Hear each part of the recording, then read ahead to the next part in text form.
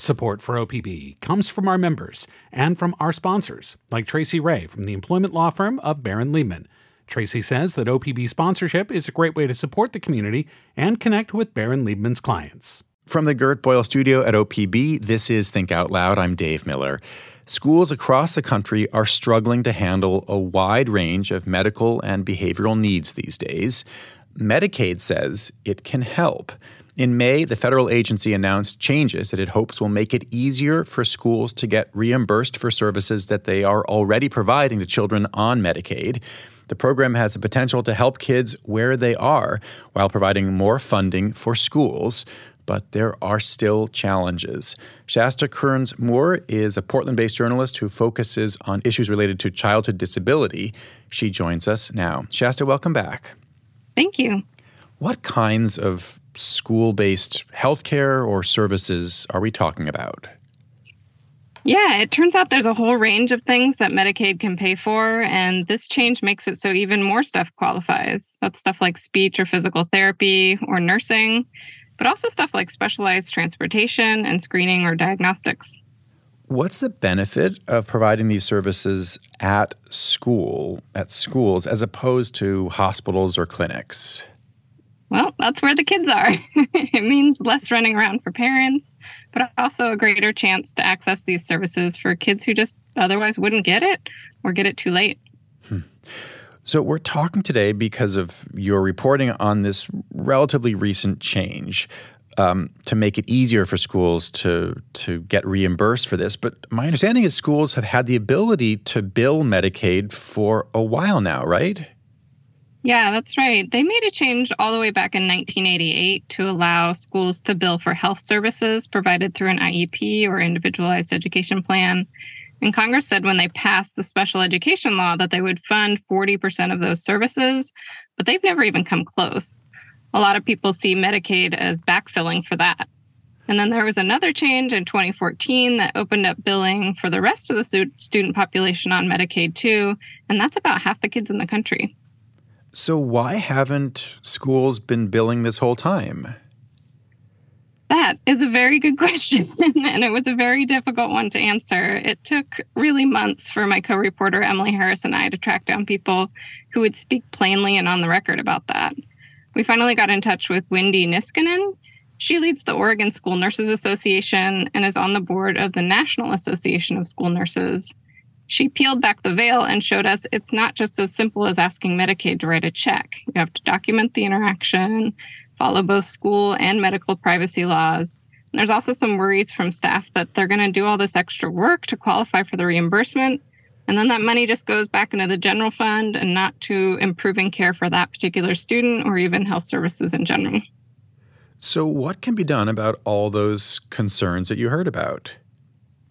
Well, money in schools almost all goes to staffing, and a lack of staff in schools across Oregon means that some kids can't even go to school. There was a recent court-appointed report that found that about 1,000 Oregon children aren't able to attend school full-time, in part due to staffing issues. And this can be this downward spiral where nurses know they're not able to give safe care in schools, and so they leave. Here's Wendy explaining that phenomenon.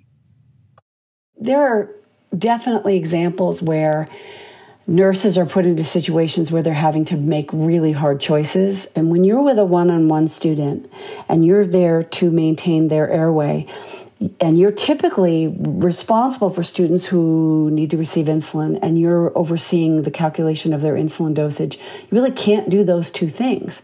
So that's kind of this conflict that nurses are constantly seeing. And I will say there are nurses who step away from this profession because they don't feel like there's an answer that is a safe answer, and they feel like they're put in a place where they can't keep students safe, so they step away. Across the country, that happens all the time. And Medicaid billing really would be a solution to that. We would have enough nurses to fund the services, not just of the students who have IEPs, but also our students on 504s and all of our other students who need care. What's the connection that she's talking about there between Medicaid billing and hiring extra nurses? Yeah. Well, I mean, first of all, we have to understand that you can only bill Medicaid on students who are signed up to Medicaid. So that's one. But in Oregon, most kids do qualify either due to income or disability. For example, a family of 4 can make up to $7,625 a month, and their kids will still qualify. So that means a lot of the health services that are already being performed in school could be billed for, and that money could be used to boost wages or offer more positions. Can schools afford to pay for these medical billing systems? Well, the software is, it is expensive, and some people would probably say no, but Wendy says it could really pay off if they can figure out that initial investment. Here's her talking about that. Will it be expensive to put systems in place so that we can do this work and make those dollars accessible? It will. Can we get some of the funds to do that back? Yes, we probably can. Again, cite somebody else on that. Once they're in place, we're leaving a lot of money, millions and millions of dollars on the table that would do great things for kids in schools in Oregon. Are people that you talk to saying that these tech investments are going to be a cure-all?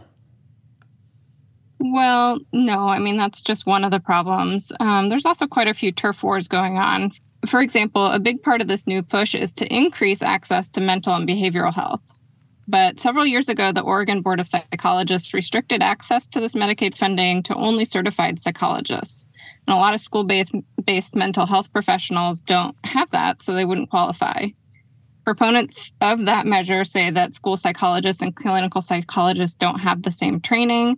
So if the goal is to get kids' mental health problems diagnosed and treated early, it would be better to hire a new clinical psychologist into the school rather than, in their view, watering down the requirements.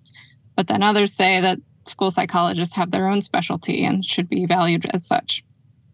This sounds complicated. It's all so complicated. Medicaid is so complicated. Is there evidence that this works broadly? Meaning that this expanded use of Medicaid dollars for services in schools, that it improves outcomes for students? Well, there was actually a pilot program that Oregon tried out a few years ago. Most people know it as Senate Bill 111. And nine districts participated in that one. And one even said that they were able to afford a new school nurse. Was Portland Public Schools, the state's largest district, a part of that pilot? No, I'm pretty sure Hillsborough participated, but not PPS. But PPS does say that as a result of the changes that Medicaid made in May, that they will start rebilling Medicaid for administrative tasks, which is something they stopped doing last fall. And they estimate they'll get more than $1 million just this first year. The Medicaid change in the spring, in May, that we've been talking about, it came from a law called the Bipartisan Safer Communities Act. Can you remind us just about the context of that law? Yeah, so that was a law introduced by Marco Rubio and signed by President Biden last year, and it was aimed at curbing gun violence and the youth mental health crisis. It was sort of this omnibus bill to make it easier for schools to use those changes that happened in 2014. What's the connection that people are hoping to see between this change in medical billing and mental or behavioral health care for kids?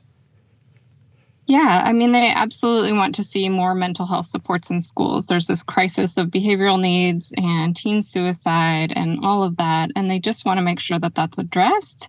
And that is for the whole range of kids, but, those 1,000 kids who are blocked from their civil right to an education, maybe we can get them back in school.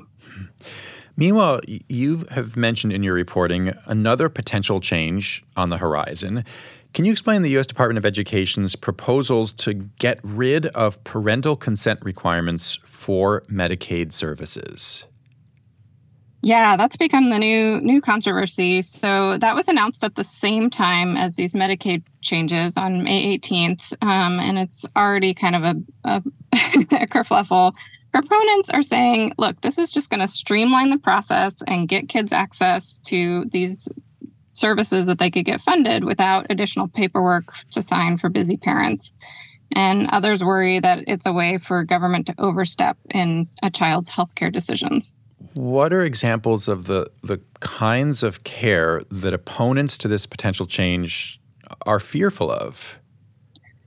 Well, I mean, I know as a parent of a disabled child, when you have a disabled child, there are a lot of healthcare decisions that happen at school.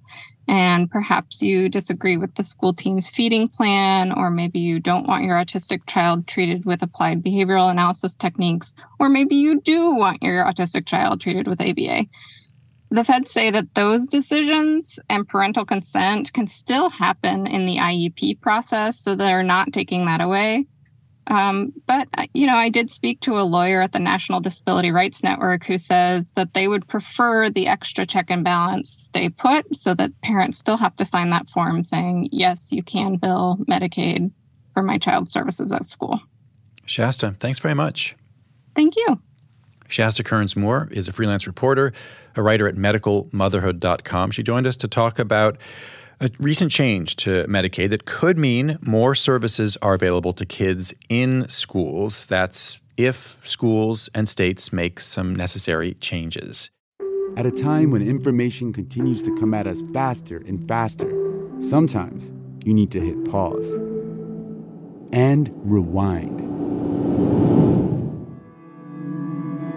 NPR's Throughline takes you back in time to the source of the news stories filling your feed. Find NPR's Throughline wherever you get your podcasts.